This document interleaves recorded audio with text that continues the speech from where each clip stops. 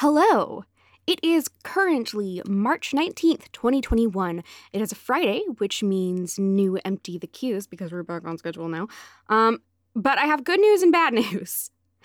Now, the bad news is this is not a new episode. This is what you thought was episode 6, but what I now know is episode 7.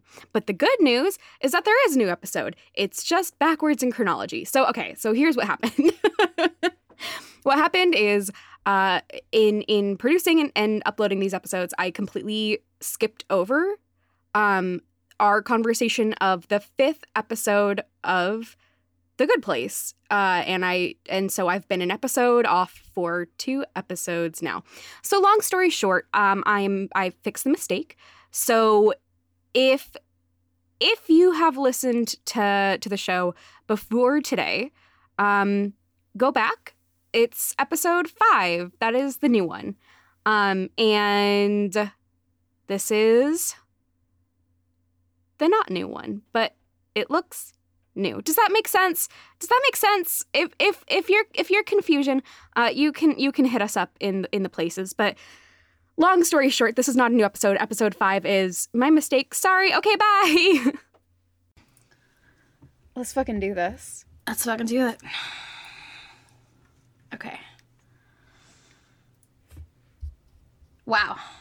Everybody just simultaneously had a brain reboot necessary. Yeah.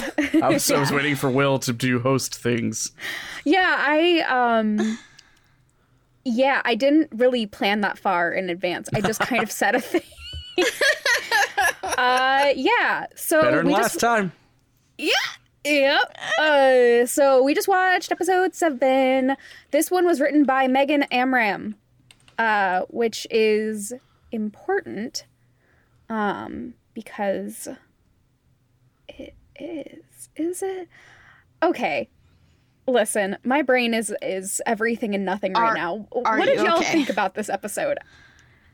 I love this episode. I mean, it's a Janet episode. Of course it's a good episode. It's really fucking good. I think that's why it's good. That's why it's important to me that it was Megan Amram, because she's the one who writes like 90% of the absurd background jokes. Mm-hmm. And her episodes, from what I remember of listening to The Good Place, the podcast, which by the way, there is like a like an after show cast and crew discussion podcast. And usually I fucking hate those. But this one's really, really, really good. And to my memory, every time she was on that podcast, because she had written the episode, they were always really good episodes. So let's jump into summary. Ellie, you want to take it? Yeah, let's do it. So we left off last time with Michael deciding that he was the problem and he was the reason that everything was going to shit and that he was going to go off into retirement. What? I didn't hear you. I said felt. Oh, that's, fair. Going into retirement, and Eleanor is continuing to, wanting to continue to lie, and Chidi being like, no. And so this episode is a lot about that.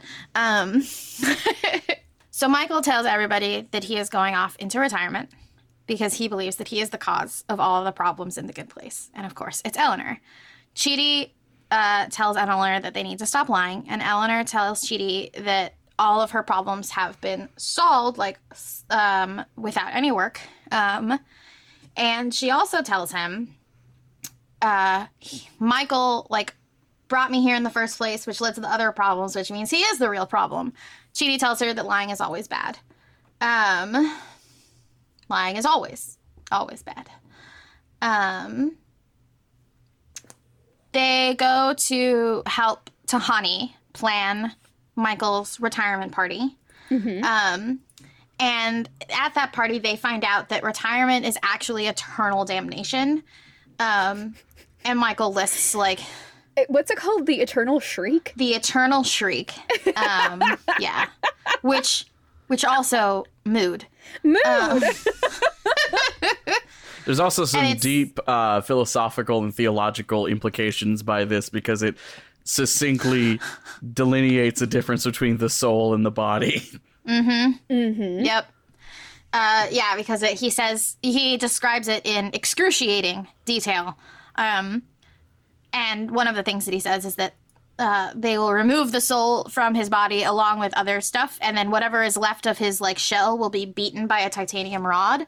So yeah. And then Eleanor's upset, right? She says, like, almost handed the perfect solution to all my problems without having to work for it. And Chidi is like, so you have to make a decision. And Eleanor says, no, we're gonna continue to lie and then find a way to save Michael. And so earlier we find out that Janet runs the trains that go into the Eternal Shriek / retirement. Mm-hmm. And she calls Janet to find out how to stop Janet from doing anything. And of course, Janet has the equivalent of a big red button.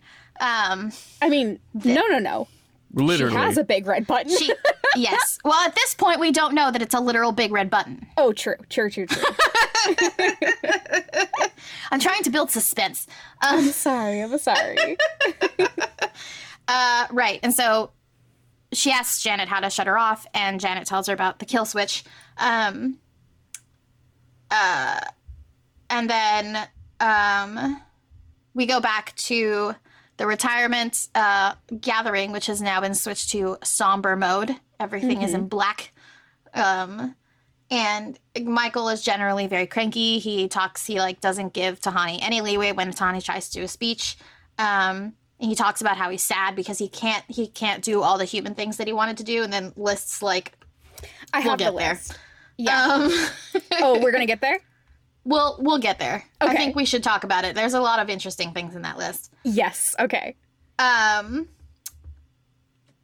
then we go back to the scene with Janet, and at the scene with Janet, they're at the literal big red button on the beach, and Janet's programmed to beg for her life when someone tries to hit it. There's a lot of discussion about AI ethics in this episode, like huge amount, along with other things.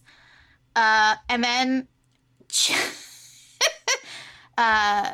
Janet does die, or as far as Janet can die. We will also get there. But then Janet also is apparently programmed to broadcast all across the good place, attention, I have been murdered. Chidi is the one who has ended up pushing the button by accident, it should be said.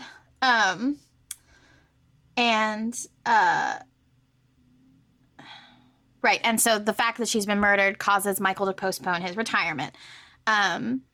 Janet is, of course, an AI, and she sits up in the coffin that she's been put in. What the fuck? Wearing different clothing, I should note. I'm worried. I like the purple.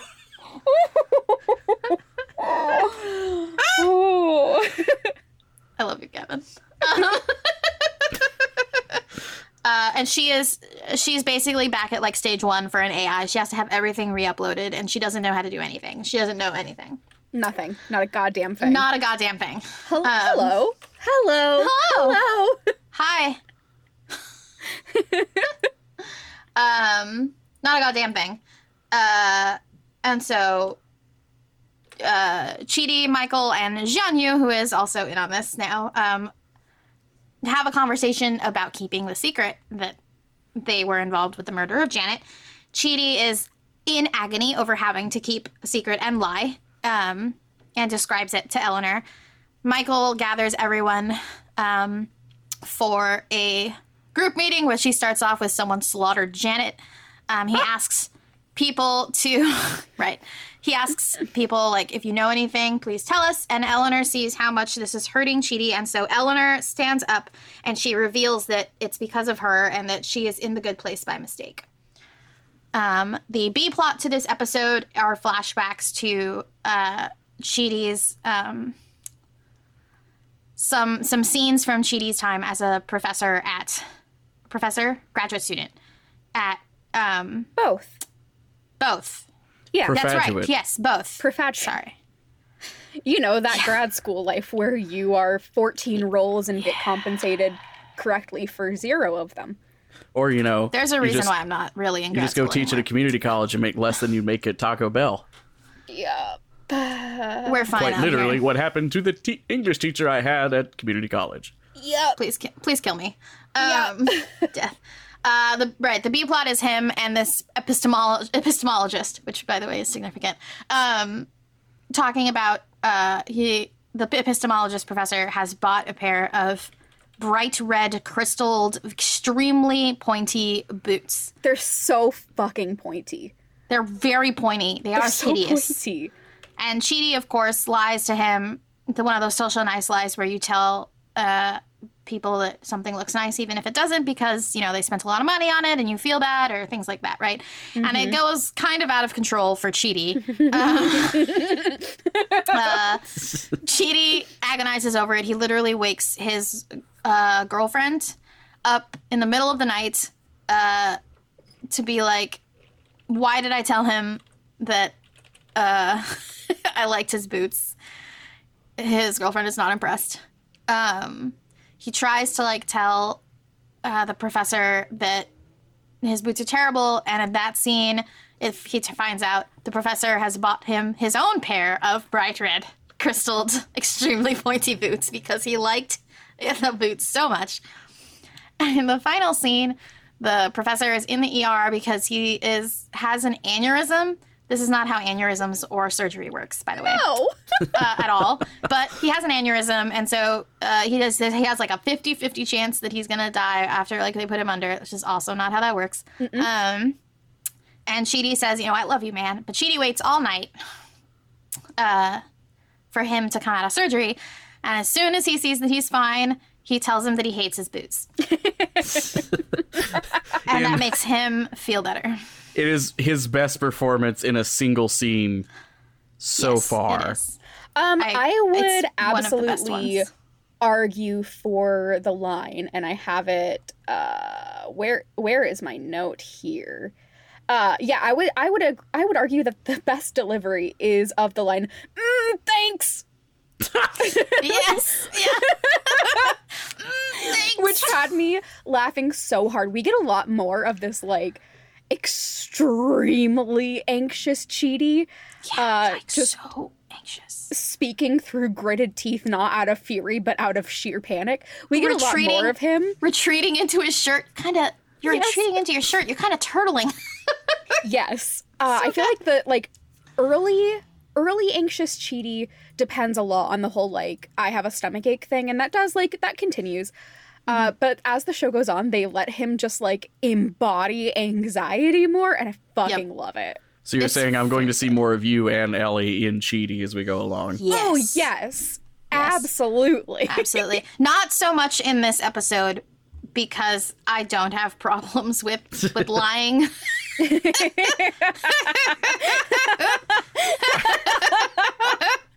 About certain things. I wouldn't have a problem with telling him that his boots are fine. Yeah. I probably wouldn't have phrased it the way Chidi did because Chidi sucks at lying. We've successfully reached the point where the show sort of reveals Chidi's foil, that everyone has had their foil on their sleeve. Chidi's has been there, but now we're like, this is the thing we're going to make fun of about Chidi. Right. Yeah, let's start with this B plot. And discussions. May I do a small actor spotlight? Please. So it's really weird if you watch It's Always Sunny in Philadelphia and then watch The Good Place. Yes. There's a fantastic episode in season 10, and this is extremely ableist, but the title of the character and the episode is Psycho Pete. I think the episode's called Psycho Pete Returns, and it's about how the gang had this like friend in high school who ended up being a cannibalistic murderer. But because the gang are absolutely horrible people, when he returns to Philly for the first time, having been away for many years, it turns out he's just a chill dude. And all of that stuff was a rumor that they themselves made up and forgot about. He's just a normal guy. He's just this mild-mannered American dude. Dominic Burgess is from Stoke-on-Trent, and he's playing an Australian in The Good Place. Yep. I love this man's range. I'm gonna be straight up about that Australian accent. I wanted to launch myself into the sun. It's very cheesy, but Yeah, it's it's not fun great. cheesy because like we're it's- watching The Good Place. The very casual American observer will not identify it as anything other than an Australian accent, Right. which is why it is there in an American sitcom. Yes. However, dear God, Yeah. No. please stop. You're telling me that doesn't sound authentic Australian to you? Yeah, he's basically just channeling the crocodile dude. Fosters? The crocodile dude. Listen, I don't do names. Are we today. talking about Steve Irwin? Yes, or Steve Dundee? Irwin. That's the Crocodile one. Dundee. Yeah. Crocky. Lord.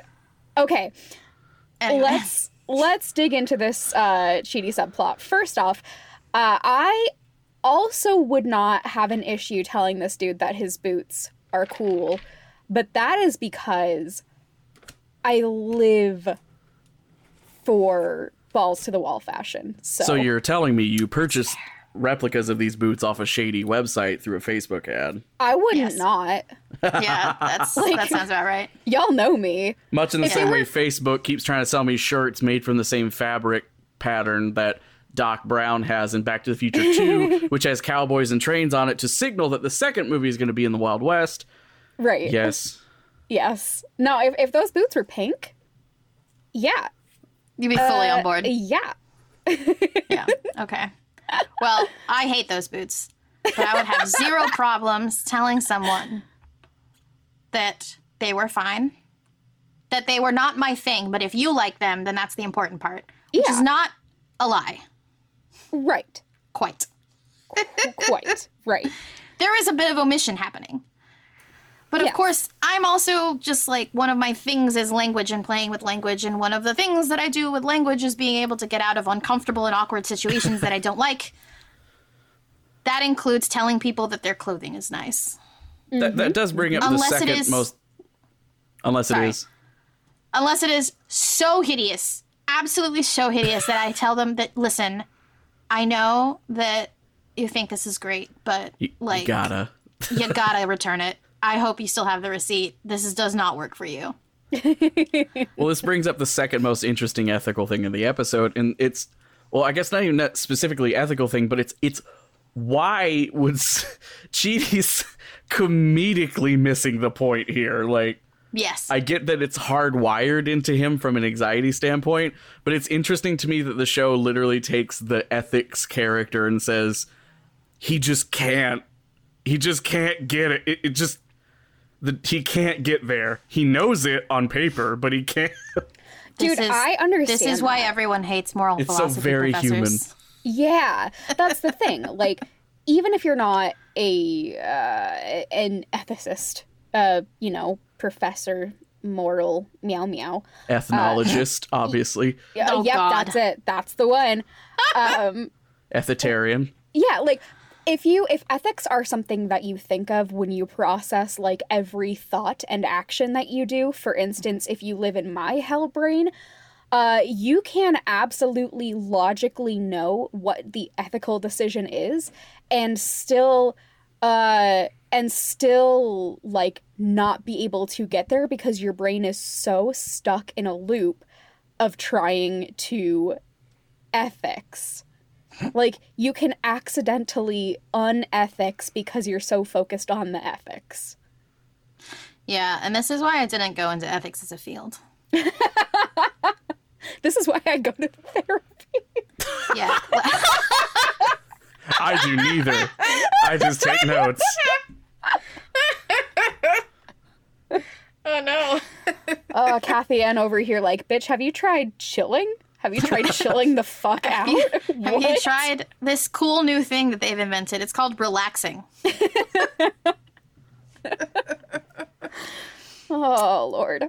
Yeah, okay. Ellie, I know that you have a lot to say about the ethics of lying here, though. So Yeah, so please. let's actually talk about the philosophy stuff that's in this episode so that when we analyze the rest of it, we can come at it from all of the different angles. So this episode is actually fairly complex when it comes to the philosophies that they are addressing because they're approaching lying from several different standpoints. via different characters. So Chidi's statement that lying is always wrong is, as he says when he wakes his girlfriend up in the middle of the night, the statement from Kant. So Immanuel Kant, who I'm sure we will be talking about more, says that lying is always morally wrong. And that's because all persons are born with an intrinsic self-worth, otherwise like human dignity, right? And to be human is to have this rational power of free choice. Lies are therefore morally wrong for two reasons. The first reason is that it corrupts the power to make free choice, and it therefore it contradicts the part of yourself that gives you moral worth. It desecrates your own human dignity. And the second reason is because, obviously, the lie will rob others of their freedom to choose rationally. So, therefore, in order to value both oneself and others as an ends instead of means, right? We have duties, what's called perfect duties. So they are duties that have no exceptions whatsoever to avoid harming or interfering with others' people's freedom of rational choice. So that's Kant. And Kant takes a very hard line about lying. And that is Chidi's position. Chidi is coming from Kant. One pause here. You might be able to hear that timer. I'm going to go save my brownies from burning. Get those brownies. I want a brownie. Hey, fuck Spotify. Hey, fuck Spotify. I was just checking in on that one on Vice just now. Yeah, yexeroni. Woo! You know, I was very sad when they cut our contract for me writing for them because they paid me very well, and now I am less sad. In the case of Joe Rogan, a total of 10 meetings have been held with various groups and individuals to hear their respective concerns, Eek Jesus said. Christ.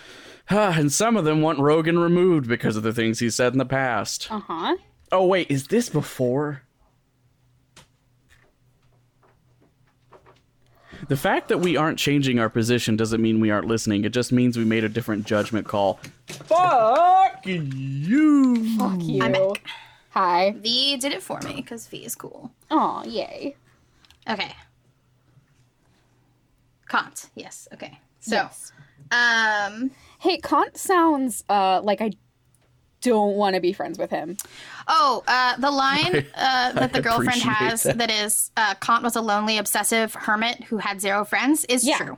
Yeah, absolutely. Absolutely. Like it's a fact. Yeah, this dude fucking blows. Yeah, Like- he's On one hand, I absolutely value ethics and I do understand meow meow meow, all of that. I think ethics are good. I think devoting your life to ethics is good. However, also like no. no. Kant made some choices, and some of those choices were not great. Hey, actually, this Yeah. brings up a thing that I have been thinking about a lot that is maybe not necessarily... No, actually, you know, I do think it is directly related. So one thing that I have been processing a lot lately is when we talk about, like, making sure as few people are harmed in a situation as possible, I feel like we usually count ourselves as not a person who could be harmed. But when we take a step back and we actually do the math, like the math doesn't work out because a person is still harmed if you are the one taking the fall for something. Like if you are putting the weight of an ethical choice on only yourself and only you are taking, you know, a decision on, that's still one human person and one human life. It's just yours, so you're likely to devalue it. So really, when Kant was doing all of this and saying all of this, like, he was still doing harm. It was just self-harm. Yeah. There's a lot of very interesting critiques about Kant, and some of them have to do with the value of your own human life. Yes.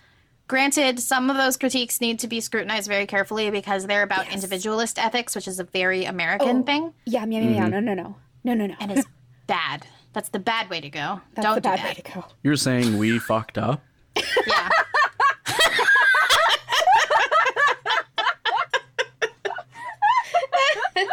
I'm sorry, Ellie, that just doesn't quite scan. I can't see any evidence that we somehow fuck this one up.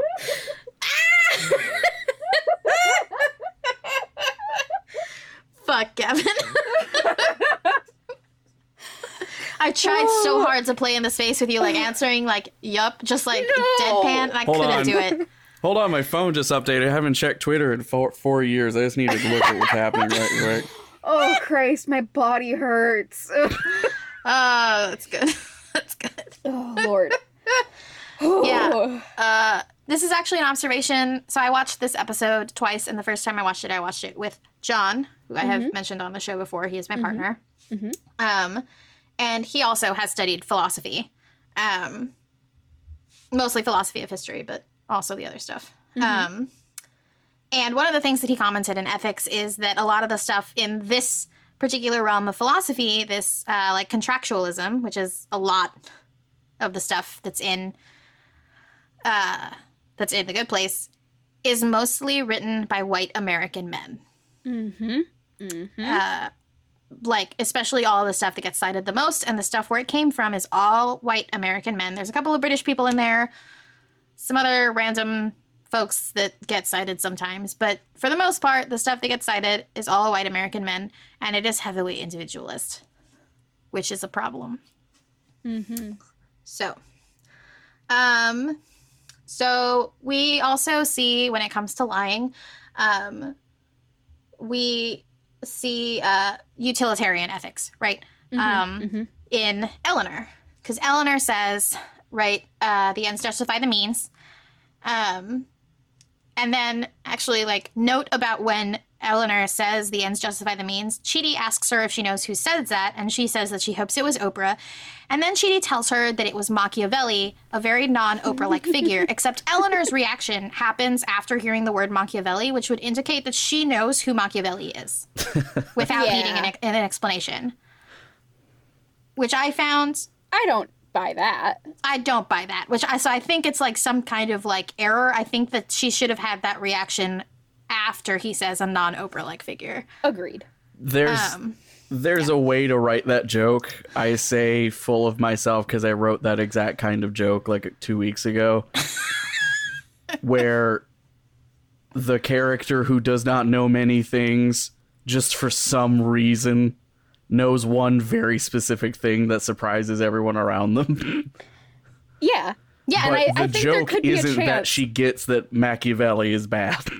Right. There could be a chance that, like, she heard about Machiavelli in a history class and was like, oh, this dude owns. Right. But they didn't play that up, which they should have. Yeah.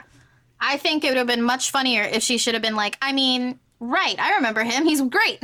Yeah. Right? Like, that would have been much cooler. But that didn't happen. I think that this was just a failure on direction here. Yeah. Anyway. So Eleanor is talking about the ends justify the means. This is, of course, utilitarian ethics, right? Utilitarian ethics, they believes in balancing the benefits and the harms of the consequences of the lie. Granted, this creates the problem that we talked about before, right? It requires you to be able to correctly identify all of the consequences before making the decision to lie. This is, of course, the critique of utilitarian ethics and utilitarianism in general. There is no way that you can identify all of the potential consequences, especially negative ones. But what if you're smart? Yeah. So we have Eleanor doing utilitarian ethics. Chidi is embodying Kantian ethics. We also have... sorry, give me a second here. So there's a little bit of virtue ethics kind of mixed into this. So you may have remembered virtue ethics is some of the earliest forms of ethics. We talked about it in some of the very first episodes. So to be virtuous is to be ethical. That's the statement of virtue ethics. And lying is wrong because it opposes the virtue of honesty.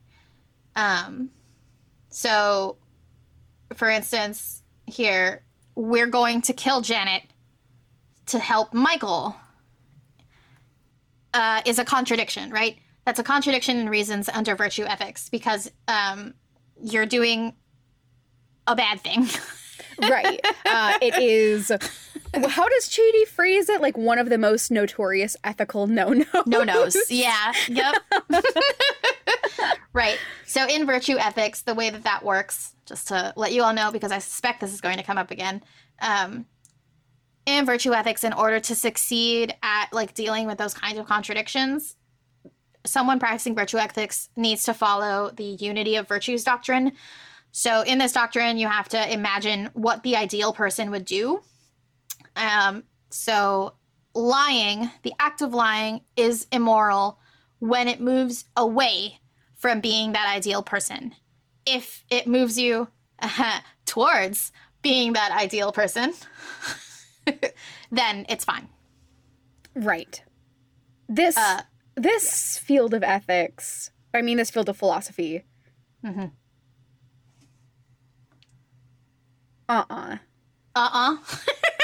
Yeah.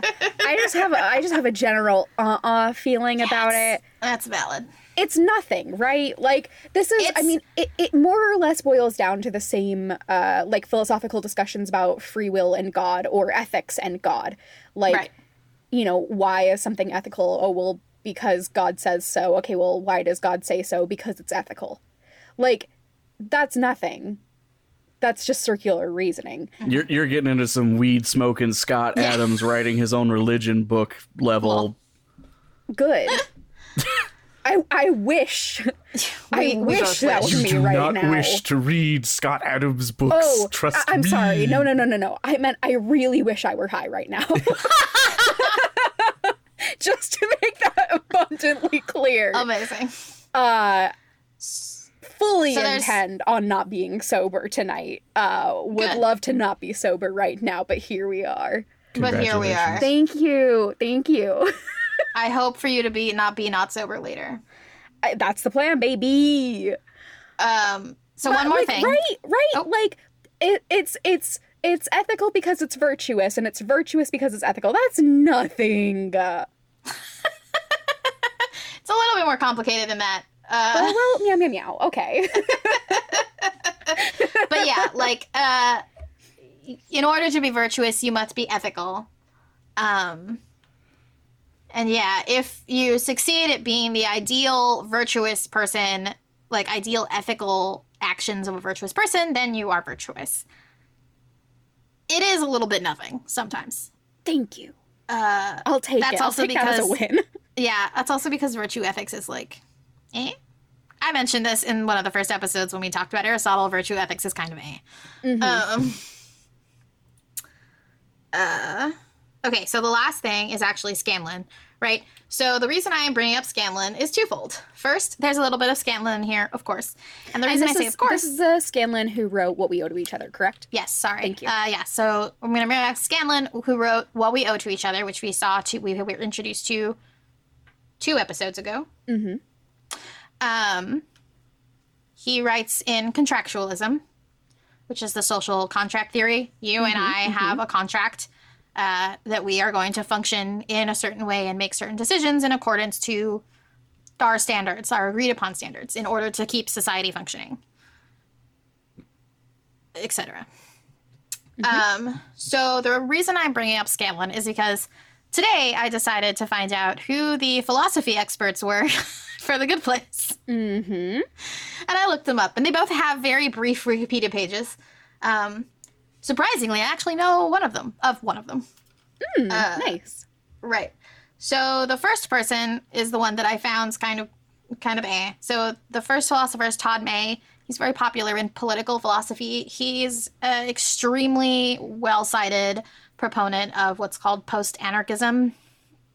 I won't get into that because it's not important for where we are right now. But he also writes, say, based on the title, I would like not post. So yeah. I'm already a little bit wary of this man. That's valid. Is this man white? Yes, he absolutely is. Okay. Yeah. How could you tell? His name is Todd. Yeah, his full name is Todd Gifford May. God, okay. Yeah. He also writes about, of course, existentialism and all of these things, right? Mm-hmm. one of the things that he's well known for is that he has written a lot of books and essays about different areas of his philosophical expertise that are written specifically for laymen. Okay. So, like, he has one book that's just written, like, the title is literally, like, Death. Okay. Yeah. That's one of the things that he does. So that's why I was like, okay, this fucking makes metal sense as to book why he's on title. The Good Place. Yeah. The other philosopher, who is the one that I know, is Pamela Hieronymi. Yes. I'm probably pronouncing that name wrong because I have forgotten how to pronounce it. I used to, but I have forgotten. She is a specialist in moral psychology. She writes a lot about responsibility, agency, trust, and forgiveness. Here's the kicker. This woman's dissertation professor was Scanlon. Uh-huh. She still had the textbook. Yes. And so the other thing that was on the Wikipedia page, which was a delightful thing for me to read, as you will find out what I mean by delightful, is one of the things that she did on the show was she guided writers through existentialism and the trolley problem. Let me just open up a couple tabs here. I feel like at this point, Yeah. we need some kind of a sound effect, right? Let me just Yes, get we do. my old favorite here. Welcome back, the fat villain. Thank you.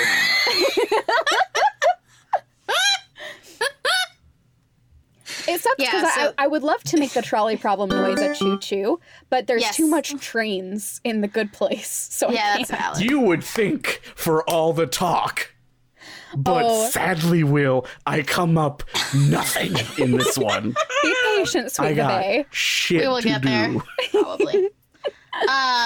So yeah, that's her thing. That's her shtick. She specializes in this stuff because Scanlon was literally her dissertation professor at Harvard. I have read some of her work before. She has written a few essays on like agency and forgiveness that are really interesting about how those interests interconnect and collide.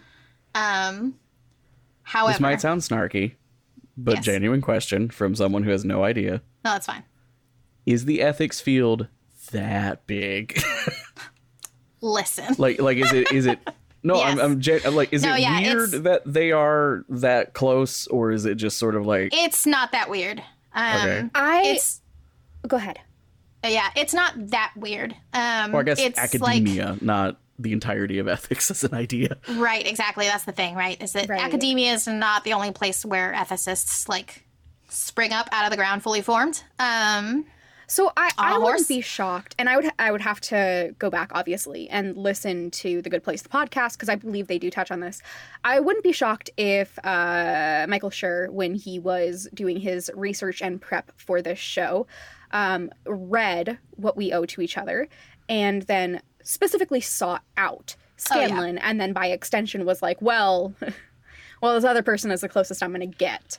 I wouldn't be shocked if this was a very purposeful choice. They have an interview. There's an interview article with Pamela Yes, and Todd, and I did not read it because it has spoilers. So Right. I'll go back and read that yeah, and give updates. sounds great. But yeah, I have read some of her work before. I thought that it was pretty good. I remember it being way more accessible than fucking Scanlon. Yeah. Listen, I was talking to John last night also about how I need to reread What We Owe to Each Other. And John was like, it's 450 pages of academic drivel. Like, don't do this to yourself. Yeah. It's literally basically the book that Michael is like, Yeah. no. Like, no, Cheaty. Cheaty, no. Yeah.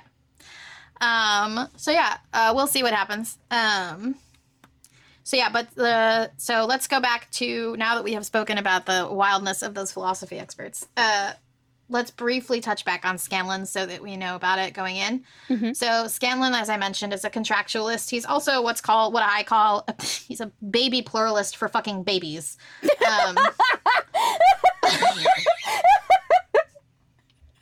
Okay. wonderful. So ethical pluralism is the idea that there are a lot of theories about what's right and what's wrong, and that some of those might be incompatible with your own personal moral norms, right?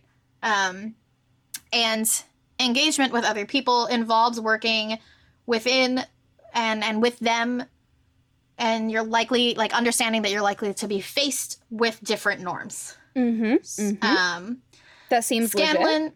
Scanlon is not a very good pluralist. As I Great. said, baby pluralism for babies. There's like a lot of analysis of that. What his pluralism that's in What We Owe to Each Other is what's called initial pluralism. Yeah.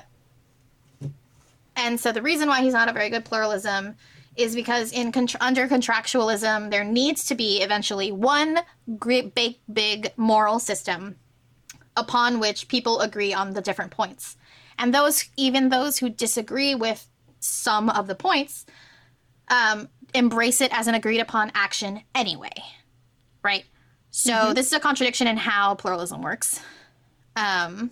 This is like baby pluralism, because like big boy pluralism Big boy pluralism. contends, like, there's like a lot more nuance. There doesn't need to be one moral system. You need to be like flexible, be able to work within different moral systems. You need to be able to think about people different than you, and you don't have to force them to agree with each other, right? You don't have to like have conversations about that stuff because you have standards as a human being, I guess. Right. So pluralism is a lot more complicated, and there is a pluralist challenge to his work, to Scanlon's work. But the reason I bring this up is because Chidi is trying to operate in one grand moral system that he is trying to force Eleanor into. Okay? So he's saying Kantian ethics, lying is always wrong, but he's using it as part of one grand moral system. And trying to take Eleanor and her admittedly dubious ethics for some of these things and like bring her under his umbrella and do what he wants her to do, right? Which you can see how that also is like a failure on some other levels. But this is why Scanlon is important, so that you understand, like, this is fucking layered. Yeah, it really is. Yeah, like, I was watching this episode and I was like, there's so much going on here. I can't. I am going to now not talk. Yeah, okay, fair. I hope you've enjoyed this TED Talk. I genuinely really have. It has been lovely. I have notes that I think are probably equally intelligent. If we're all ready for that. Yeah. Go for it. Okay. So one of my notes here is that the joke, when Eleanor tells Janet to recite the alphabet and Janet says A, B, Janet, is not a funny joke. No, it's not. And I think that note is equally intelligent and important as everything. She knows her A, B, Janets. Yeah, that was not a funny joke. I was really annoyed by that joke. It was bad. It was just kind of boring. It was. You're telling me felt there are a little jokes bit- that flop in this show. It also felt a little bit ableist. So far. I did feel a little ableist. Yeah. Like, you know, because, I mean, Chidi is literally comparing Janet with being, like, a baby or a child. And I suppose it depends on the age that he's literally thinking of, but, like, children can recite their ABCs. Yes. Yeah. Yes. And I don't know. Yeah, it felt very, even like giving Janet that role of like acting that way Yes. was just kind of like, like, I didn't like it. I thought it was really funny that she showed up facing the corner. Yes, I liked Yes. that one. That was a good fucking execution. hysterical. Yes. We are knocking on the door of my biggest problem with this specific episode and now the show overall. Oh, Go tell ahead. us. Go do it. It's the AI ethics of this show. Oh, yes. Ooh, dig And- into that, Yes, Gavin. let's do it. So Let's do it, Gavin.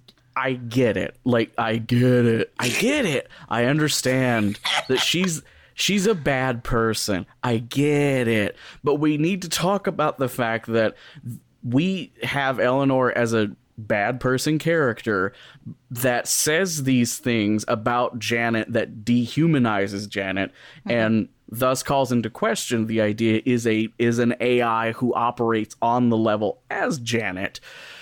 Is Janet a person?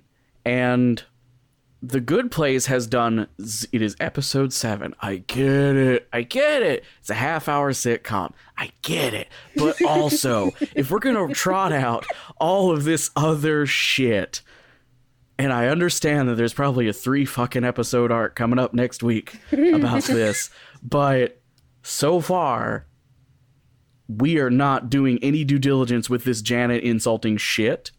And it's bad enough to the point where when we were watching this, Jordan turned to me and said, I don't like that. Like, we had to have a serious conversation about how it is actively uncomfortable to see Eleanor talk about Janet like this, because I feel like as a pop culture zeitgeist, we've kind of all gotten on board with the fact that, yes, AI as they exist now don't really knock on the door of having to have the Turing test conversation. Right.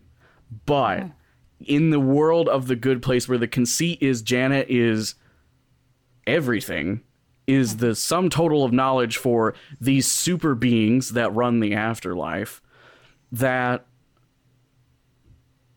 we're just regularly letting a character say Janet's not a person or does not have any agency of her own with which to decide anything, even though it is explicitly stated that these are hard-coded rules, which is the oldest trick in the AI book when having the conversation about, is this a person? Is Janet her own person who has these changes forced upon her because she is used as a machine?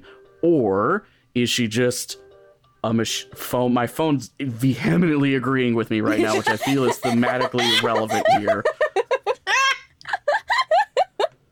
Or is she just a tool? So this is fascinating for me because the first time I watched The Good Place, I loved Janet. I was totally on board with you. Meow, meow, meow. So the last couple of weeks have been, so Amazon's bad. Yeah. Yes.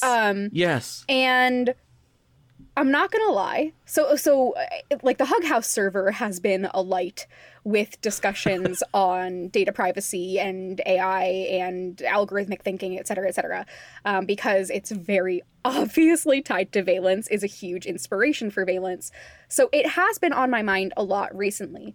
But that does mean that when I watched this episode, I was a little thinking, kill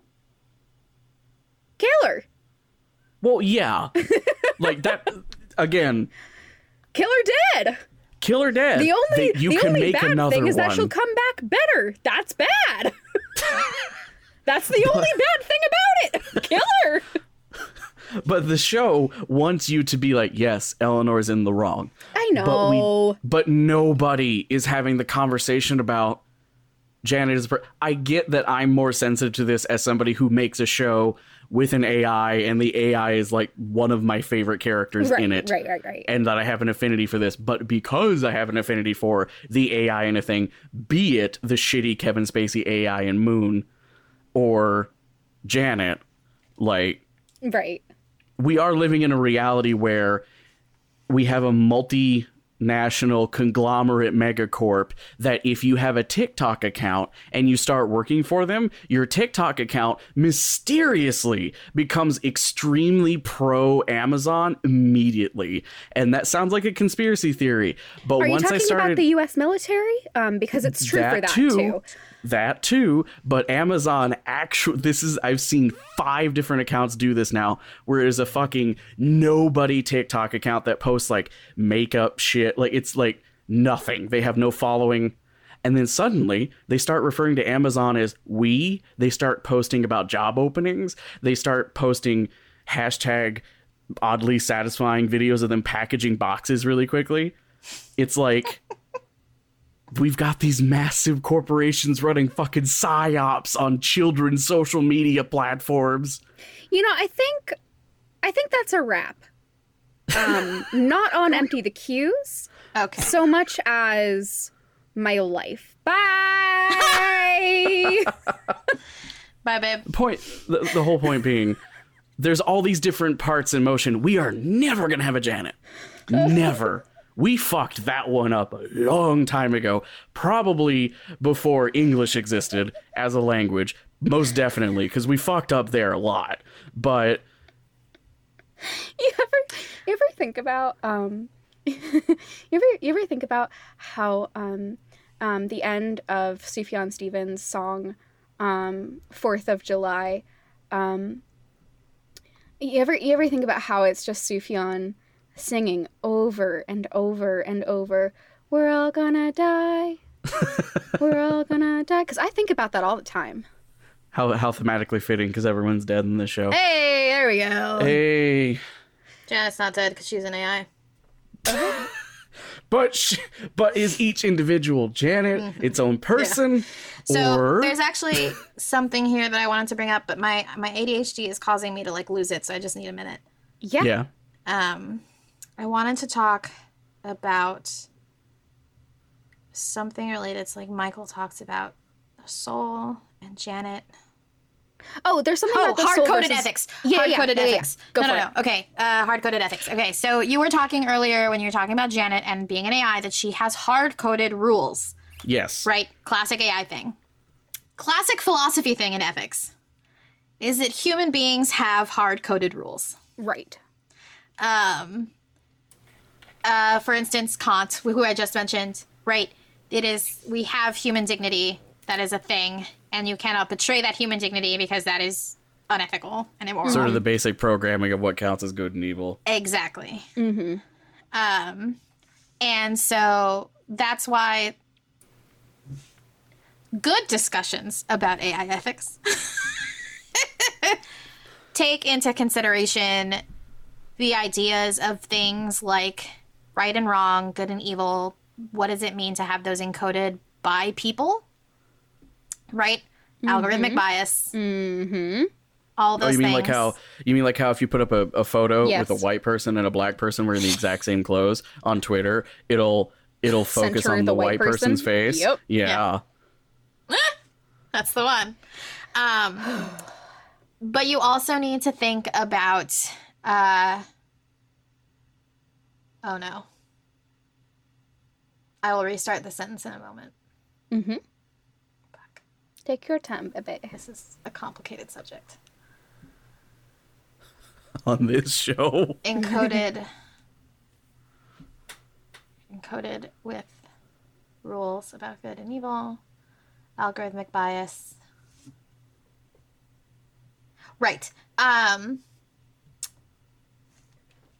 It's also important when we're considering these discussions about artificial intelligence and whether they count as a rational entity, is to determine what does it mean to be rational. Right. That seems tricky. Yeah, so this is actually like a huge problem everywhere. It's not just a philosophy problem, it's also a Right. huge legal problem. Yeah, so yeah, a lot yeah. of the laws, a lot of laws in the US anyway, are predicated on what it is a rational person would do. Yes.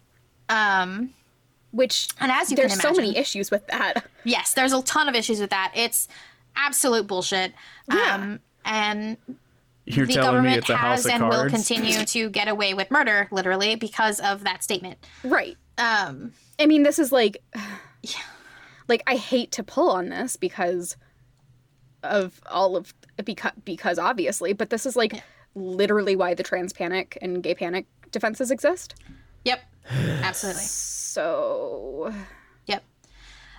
So this show is definitely trying to talk about AI ethics and what it does it mean to be a human, yes. and using an artificial intelligence to get there. Yes. But I at will this point, say Yeah, go ahead, because I think that's gonna lead into it. Yeah. At this point, we're at episode 7 of season 1, so of course it hasn't gotten in there. So it hasn't been fully developed yet, hopefully. Right. I can say, and I think this, again, is not really a spoiler, does not really come as a surprise. We've had some, very brief discussions of this concept in episodes previous to this. Yes, very But brief. because the first season specifically has to do so much exposition, we really just touch on, all of the major themes. And I can say that this episode specifically is the first, rolling the ball down the hill for this discussion. That's what it feels like. Yeah, it does become one of the most prominent and recurring discussions in the show that gains a lot of nuance as we go. So That's good. yeah, I know that it seems like it's been a long time because it's episode 7 and we're already 7 episodes into season 1, which I think is halfway through season 1. That doesn't seem like a lot to me. Yeah, and that's the thing is, in the grand scheme of things, it really isn't. I promise we do get there. Yeah. I think it's mostly a case, it's pretty clear to me that that's going to happen because of some of the hints that were dropped in this episode, right? Janet talks about having 25 generations and that Yes. each generation after that is more advanced. Yes. In that she not only knows more things, but she can act on more things in a more quote-unquote human-like fashion. So that's an indication that the next level of Janet that we're going to get after she finishes uploading is going to be more flexible, I think, in terms of the way that she acts, maybe. And she's going to be able to make choices that she couldn't make before, I think, is what's going to happen. One of those choices being to put the purple suit back on. Uh-oh. Oh, you miss it, huh? Quite a lot. Oh. Aw. What is this funeral parlor flower bullshit? It's like when the doctor regenerates, it hurts every time. So yeah, Let's- that's AI ethics. Yeah. So let's see. Can I ask a question? Yes. Well, What the hold on. Maybe. You can ask it. I don't know if I can answer it. Someone here has the answer. What the fuck is Weekend at Bernie's? Oh. Okay. All right, hang on. Go for it, Gavin. Let me get some knuckle popping Foley for you there. Thanks.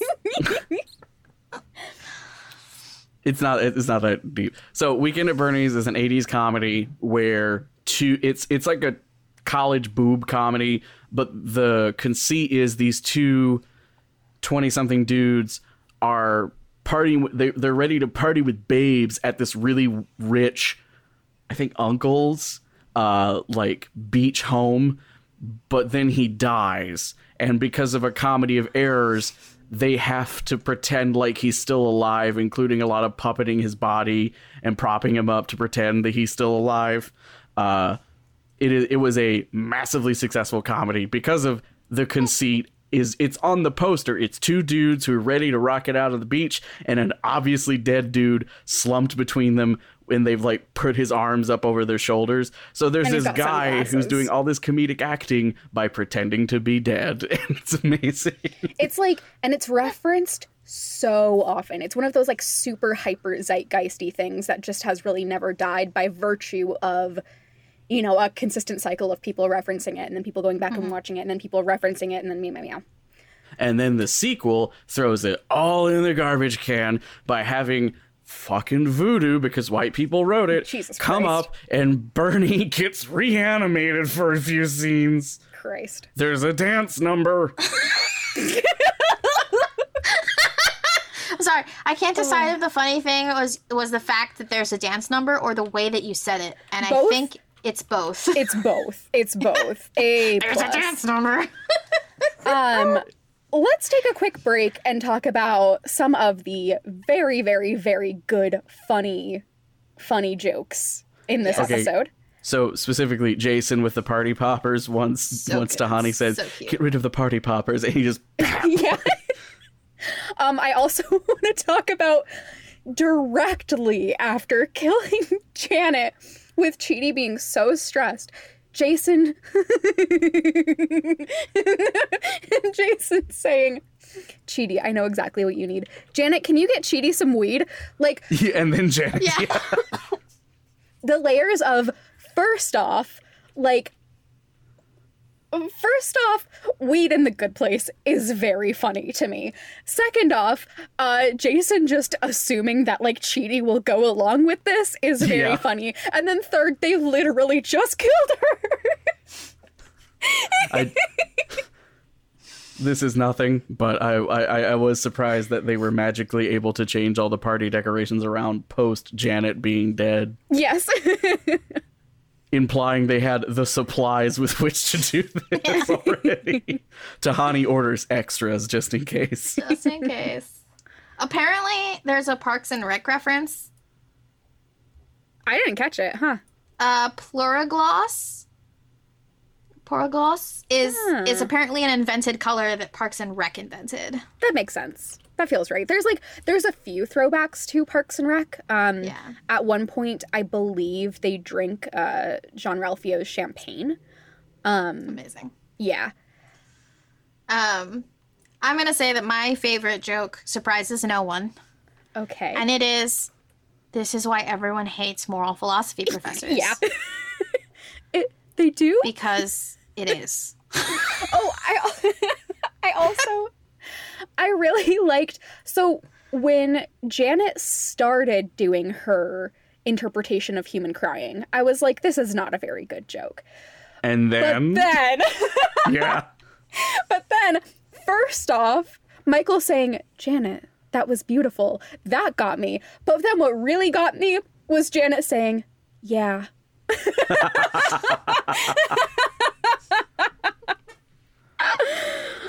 We're probably killing people by not talking about the scene that's in this episode. Yes. Okay, let's talk about that scene because this was the scene that both of you had seen before watching the show itself. So Yep. how did it feel in context? I was really excited because as soon as Eleanor was like, can we kill Janet? I was like, oh shit, this is the death button scene. Yeah. Yeah. Like I immediately just like, oh my God, this is the lead into that scene. And I was like, oh, I thought that was so much later. I was really excited. I think that it, in context, it lived up to what I wanted. In fact, I actually thought it was funnier, which is not surprising because I saw it super out of context, did not know any of the characters, did not know any of the Right, backstory or what was happening. And so, But also, Darcy Carden is just selling it. Oh, yeah. She's When she's holding up the phenomenal. framed picture of these are the children from the Nickelodeon Kids' Choice Awards. When these are my three children. Look at them! Like she just threw. maybe it's just me. So, actually, during those parts where she's begging for her life, I actually didn't find it believable. And Yeah. like I think I didn't find it believable, but I really adored her commitment to the bit. yes, commitment to the bit is hilarious. I think it's also hilarious that this is how like she's hard-coded to beg for her life, but that's obviously like interpreted by her understanding of how humans beg for their lives. Yes. She has like a Dr. Seussian control of reality, so she can just. Exactly. But then the thing that was like, oh, is like Eleanor stepping back and saying, oh, it's so realistic. And I'm just like, but it's not. Yeah. Yeah. It's like the comedy version of going to a haunted house. Like Yeah. Okay. Yeah. you're watching it because it's kind of uncomfortable, but also hilarious. Yeah. So yeah, this episode, this scene was good. I actually, I did not watch the part of the scene where Jianyu comes in. Oh, right. Also, why does she call him Jianyu? Yes. Why does she? I did make that note. Why do you call him Jianyu when you're in private and no one can supposedly hear you? Right? It was To really keep weird. up the act, or the writers forgot. It was weird. It's like, call him Jason. What the fuck? Yeah. So actually, like Jianyu coming in was peak comedy for me. Yes. I laughed my ass off. I forgot about that, and it was so fucking good. All right, hit the button. The last time that I saw the scene, it ended right before he comes in. Got when it. they're like when they're turning to each other and starting to argue. But yeah, what do you think, Gavin? I thought it was a good scene. Yeah. Yeah. That was a good scene. There Good is scene. one more thing that I think we should talk about. Yes.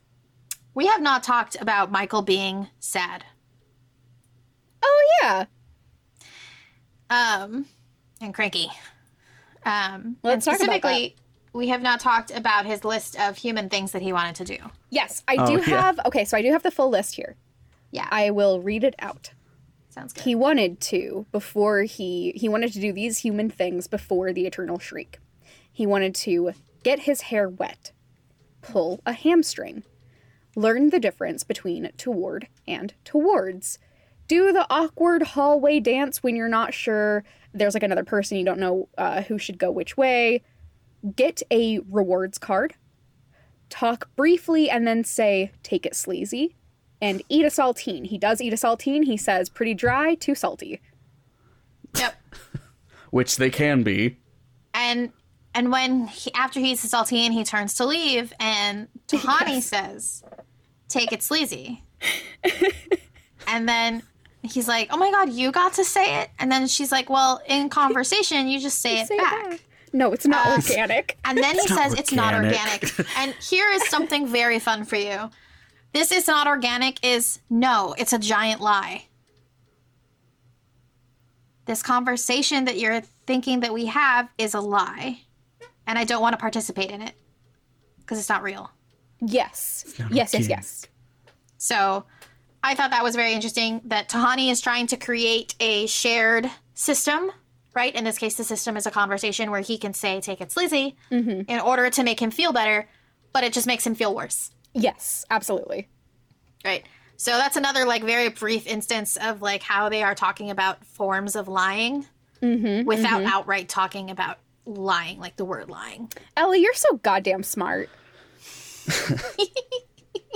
Meanwhile, in Not Smart Land, I appreciated the really good burn he gets in on Tahani, where she's like, "Oh, don't blame yourself," and he's like, "I'm not. I'm not, I I'm blame blaming you." you." Yeah. That was pretty good. Not gonna lie. Yeah, I think I like. Okay, so, oh god, you're okay. Both of you have to reel me in because we've already been recording for just over an hour, and I'm going to talk about something. And the second I say what it is, you'll know why you have to reel me in. Okay? Okay. I really love the discussion of what makes human as small, mundane, silly things. I think that this is perhaps best exemplified in the seminal multimedia work 17,776. Stop. God. Or What Football Will Look Like in the Future, which has The sequel of which is out. the sequel of which is out. I have not read today's edition, which should show you both how much I love you. I am both sober right now and not reading this. I love you both very much. I appreciate it. Yeah, if you have not engaged with 17,776, what football will look like in the future by John Boyes on SB Nation, please do it. It's really beautiful and like one of the best pieces of art ever made in my life. I am a big believer that what makes human is small, mundane, silly things that have no consequence other than to happen. Yeah. I love that. A bunch of white male philosophers would like to tell you that what makes you human is your ability to have free rational choice. And by free rational choice, I mean Julius Caesar, Winston Churchill. I think that all of those people should get laid more often and like hang out with people. Will rolling up on a powered Razor scooter says, "Fuck some more, you losers!" Yeah. And just burning out. Honestly, Honestly. like maybe just smoke a joint, Yeah. get laid, Yep. have a normal conversation with a normal person, Yeah. and fucking chill. Maybe you should give Just this advice walking- to The fact that any Chidi. of this is coming from me, Yeah. yeah. Well, All you've you gotta been in do, therapy. walk into a Chidi lecture. has. That's true. I guess actually that's the real crux of it. Is I don't think these people need to get laid more. I mean, I do, but I also think that they should just go to fucking therapy. Yeah. Fully agree. Also, everyone, also including Will and Gavin, I think it would be interesting to have a session where we a session like this is therapy. Where's that sound effect from the Beastars track? I will lay it in. Where we talk about what it means to be human via the lens of not just The Good Place, but other forms of media. But all of the shows, we can have big kid roundtable, yeah. all of us babies. We could have Big Kid Roundtable about what it means to be human, because all these shows do talk about that. Yeah, that's very true. Yep. Fuck yeah. Even Beastars, which is about animals. Well, But we will also- now but be taking predominantly about donations over PayPal for anyone who wants to contribute to Will being able to travel to colleges around the country so that Will can walk into their lectures, say 69, Google it, and then nod their head forward so sunglasses fall down onto the bridge of their nose, and then they just sort of heely away I was backwards. literally gonna say, am I wearing Heelys in this scenario? I hope I am. Oh, shit. And they'll always escape because the entire student body, virtual or real, will just start applauding. And by movie rules, Will has won. That's my dream. You just flick an edible at him like when a fancy dude in an old movie flicks a coin at a young urchin. Amazing. It's Okay. 10 milligrams. Have fun.